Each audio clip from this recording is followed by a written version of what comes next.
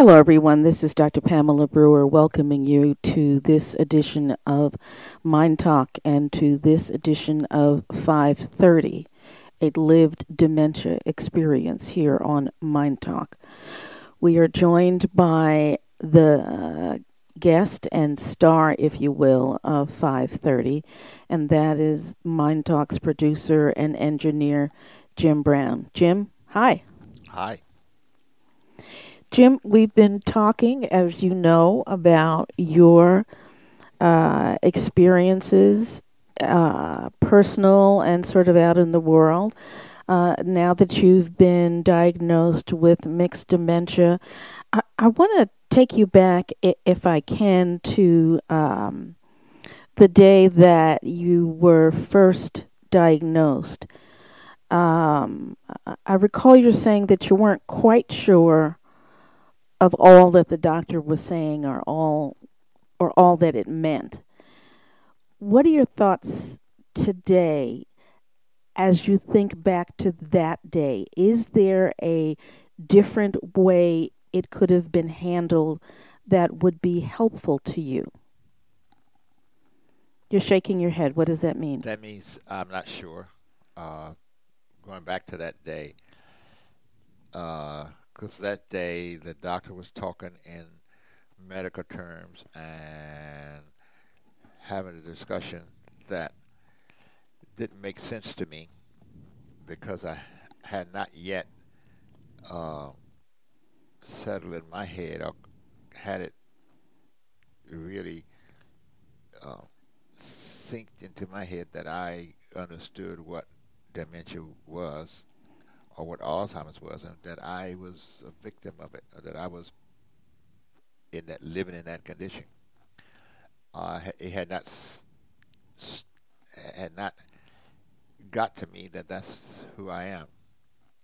And today, after experiencing a few things over the past few months, I understand what that means.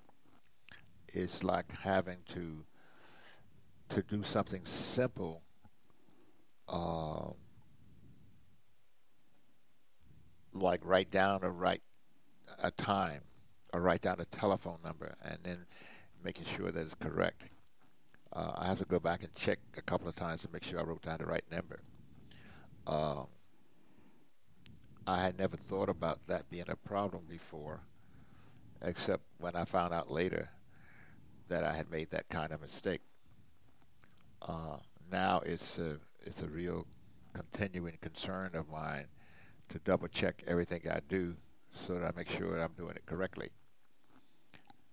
So maybe one of the takeaways for people who were listening is if you yourself have received that diagnosis or if you are caring for someone with that diagnosis, rather than giving them in particular like a string of numbers or a string of letters, maybe you can write it down. Maybe you can email it or text it to them so they have something in front of them to look at, to reference. Would that be helpful? That would be helpful, and also go over it with them uh, because they may can easily hold on to something that's written if it's repeated to them once or twice. When and this is a question again that I'm asking you to respond to the clinicians who might be listening. You just said that when you received that diagnosis on that day, the doctor was talking to you in a lot of medical terms. It didn't make a whole bunch of sense to you. So perhaps in sharing that diagnosis to the individual and loved ones in plain English would be a helpful approach to take.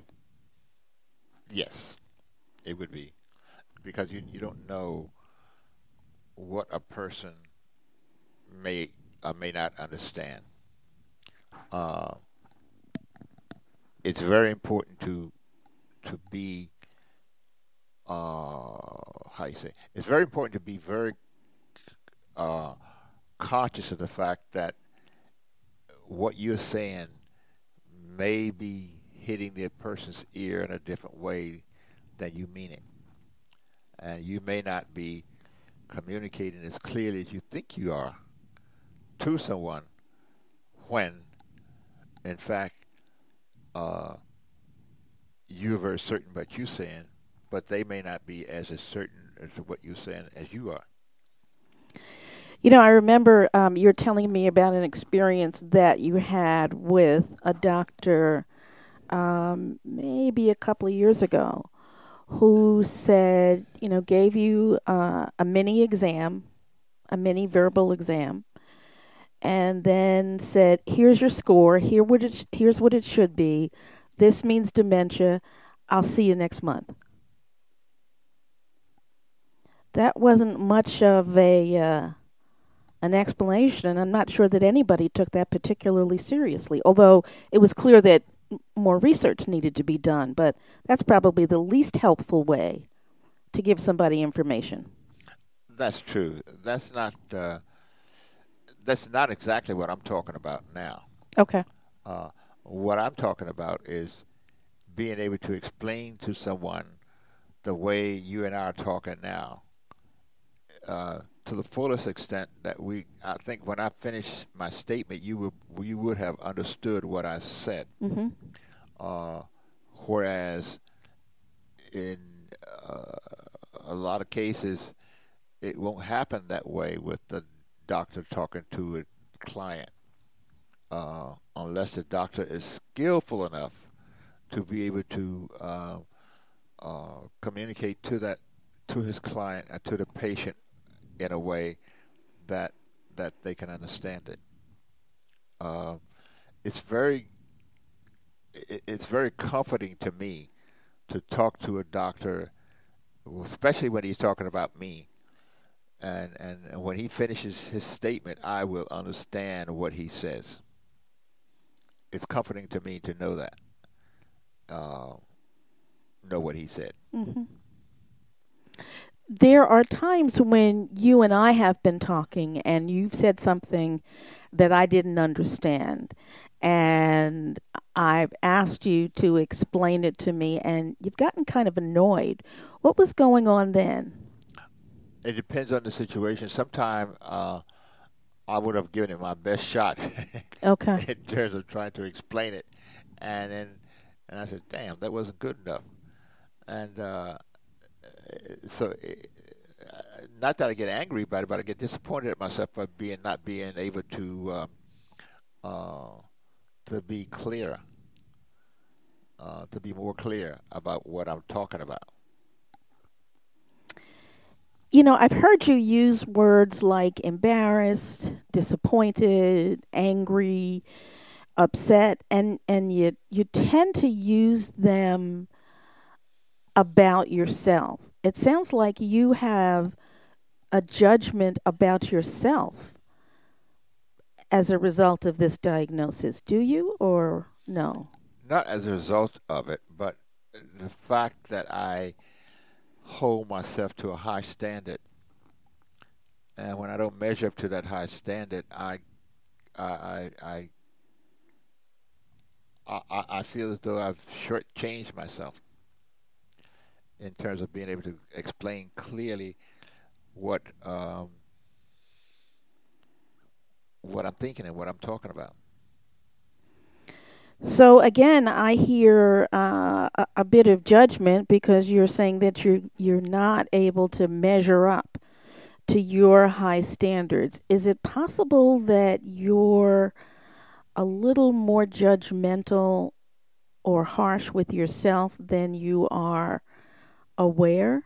It could be, and that could be that insecure feeling of feeling that you may not be good enough for this or good enough for that, and you get that feeling and you say, "Oh wow, okay, I didn't I didn't hit the ball that time." Yeah, uh, but that's the kind of judgmental uh, patterns that I fall into sometimes when uh, thinking about myself, because I'm always wanting to do much better than I'm doing. Jim, we're going to take a break, and when we come right back, we will continue. Folks, don't go away. This is Pamela Brewer. You're listening to Mind Talk.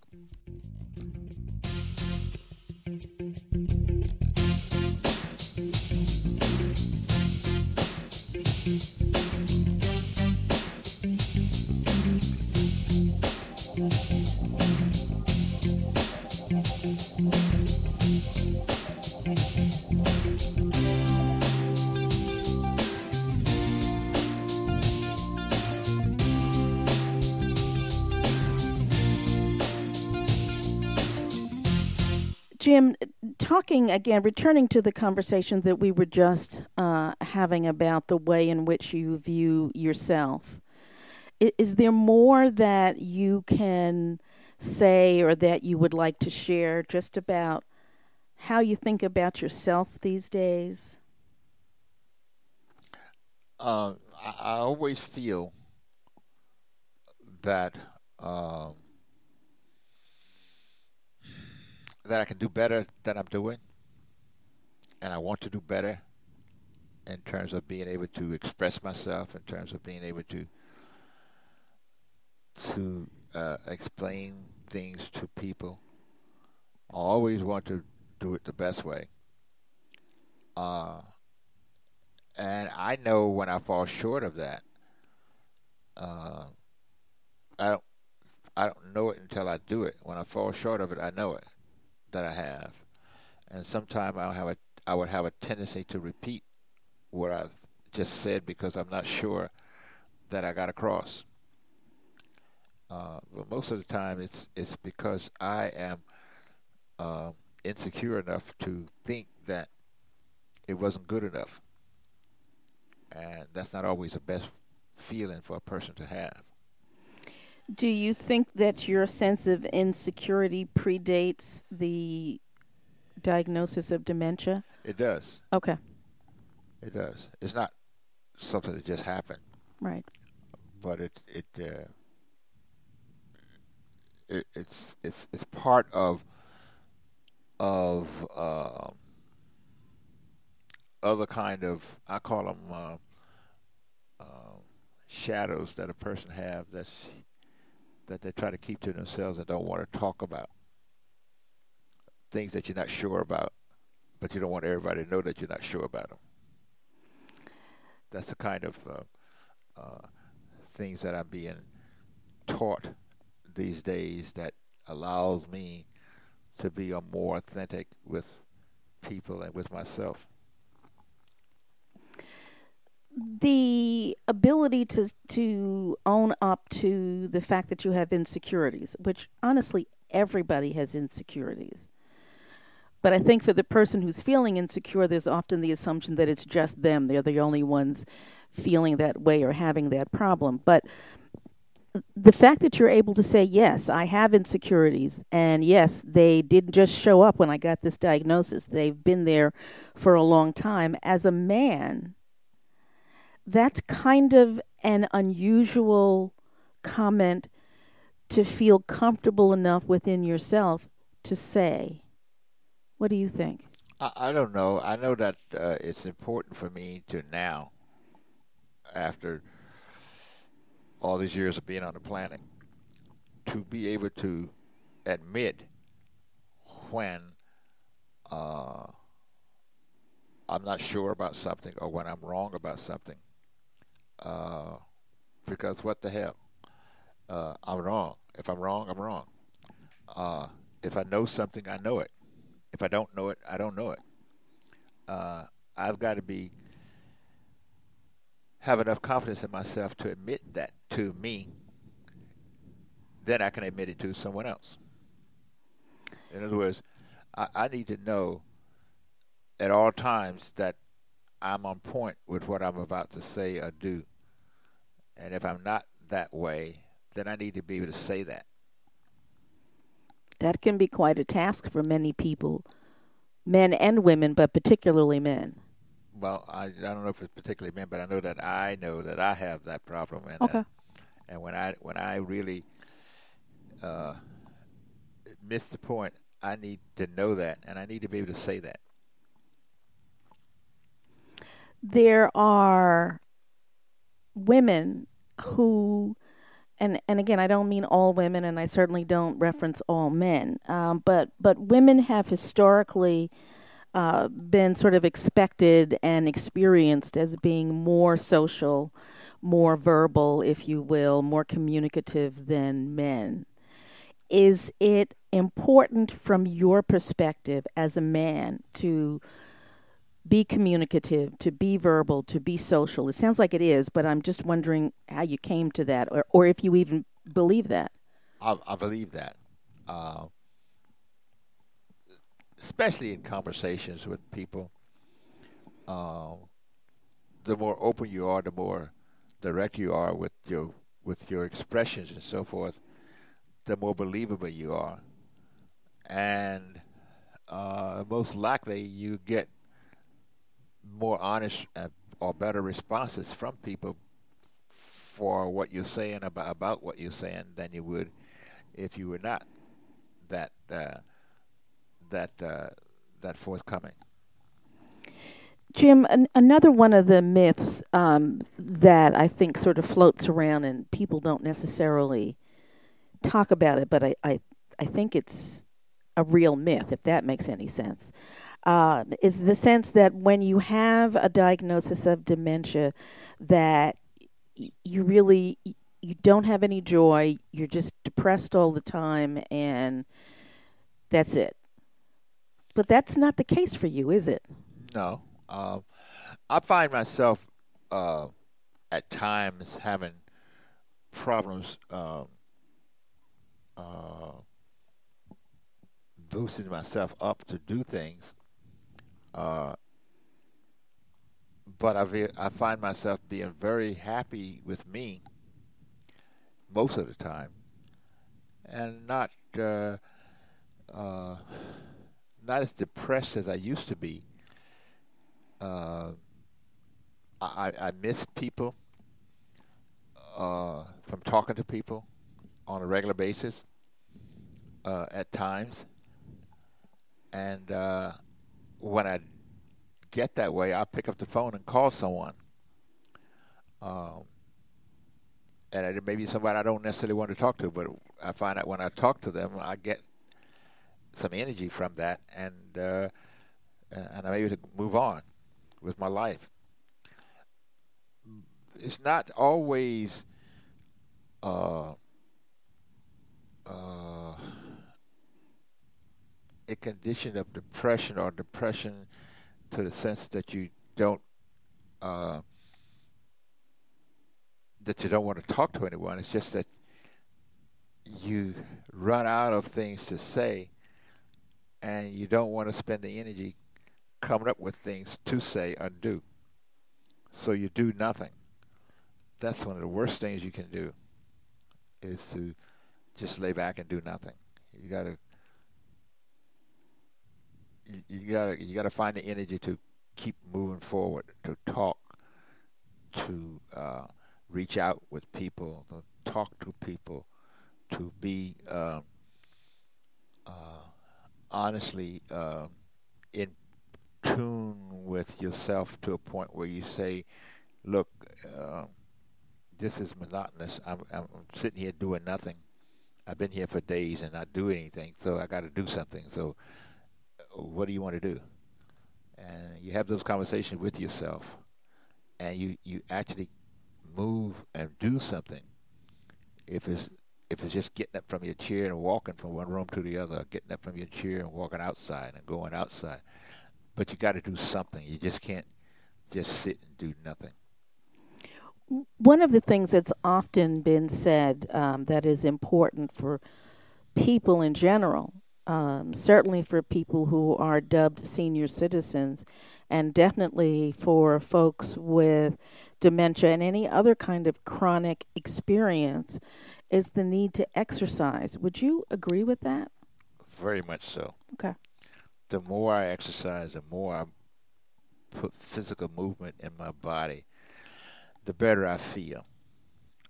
Without it, uh, I get more and more uh, like a daisical, as you said, for lack of word. you get more and more depressed. Physically, you feel bad. Uh, when you move around, you start to your fluids circulating in your body, which drives energy all through your body into your heart, into your brain, which helps you to move from point A to point B uh, better. Uh, the mere fact that you will move faster in your stepping, just step faster, move faster, will cause you to think better, to be more active in your conversations, to be more active in your movements and so forth. All of that has a lot to do with how you care for your body. Uh, Caring for your body is very, very important. The I'd like to switch gears slightly, if I may, and talk to you about joy. It's probably not a switch really at all. What are the things that you enjoy doing that bring a smile to your face? Uh, Anything that has to do with sports is enjoyable to me. Anything that has to do with action uh, it really peps me up. Uh, Dancing, I love to dance. Uh, I like to get out and walk. Um, those are things that helps me to keep my spirit up, to keep my energy up. I like that. Jim, we're going to take a break and we will be right back. Folks, you're listening to the voice of Jim Brown. I'm Pamela Brewer, and this is Mind Talk. We'll be back in a moment.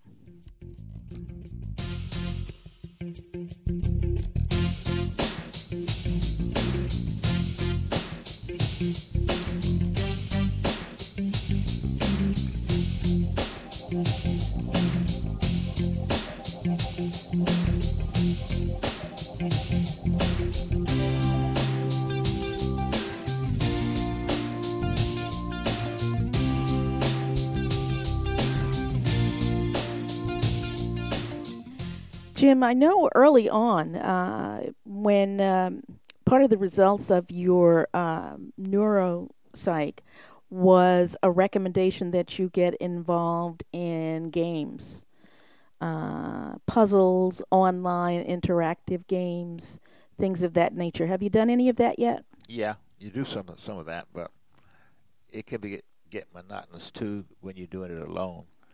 Uh, I've got to get more involved with interactive games where I'm challenged more. I like challenges, and that's what I'm looking for. I'm looking for games that challenge my thoughts, my abilities to solve problems, to whatever. Uh, it makes me uh, more productive. A game like chess. Chess is one of those games that I really get off on. Uh, Even a card game here and there. Uh, if it's challenging, I'd like that. Puzzles, I like to solve puzzles. Um, you know, those they sound monotonous to some people, but for me, it's a way of looking at challenges and solving problems, especially things that I don't know. Well, it keeps your mind active, which is a good thing, keeps your brain busy in a healthy, positive way, which is a good thing. And in terms of the interactive games, it keeps you interacting with people and socializing, which is a critical component of dealing with any sort of chronic condition, that you allow yourself to, and sometimes you use the word force yourself, sometimes it is a force, to socialize in whatever way works best for you. That's true. What That's kind of true. responses have you gotten from folks who've been following you on 5:30 here at Mind Talk? Um, Folks, a variety of different kinds of things. People are saying they don't really see any change in me, uh, but I see change in me. Uh,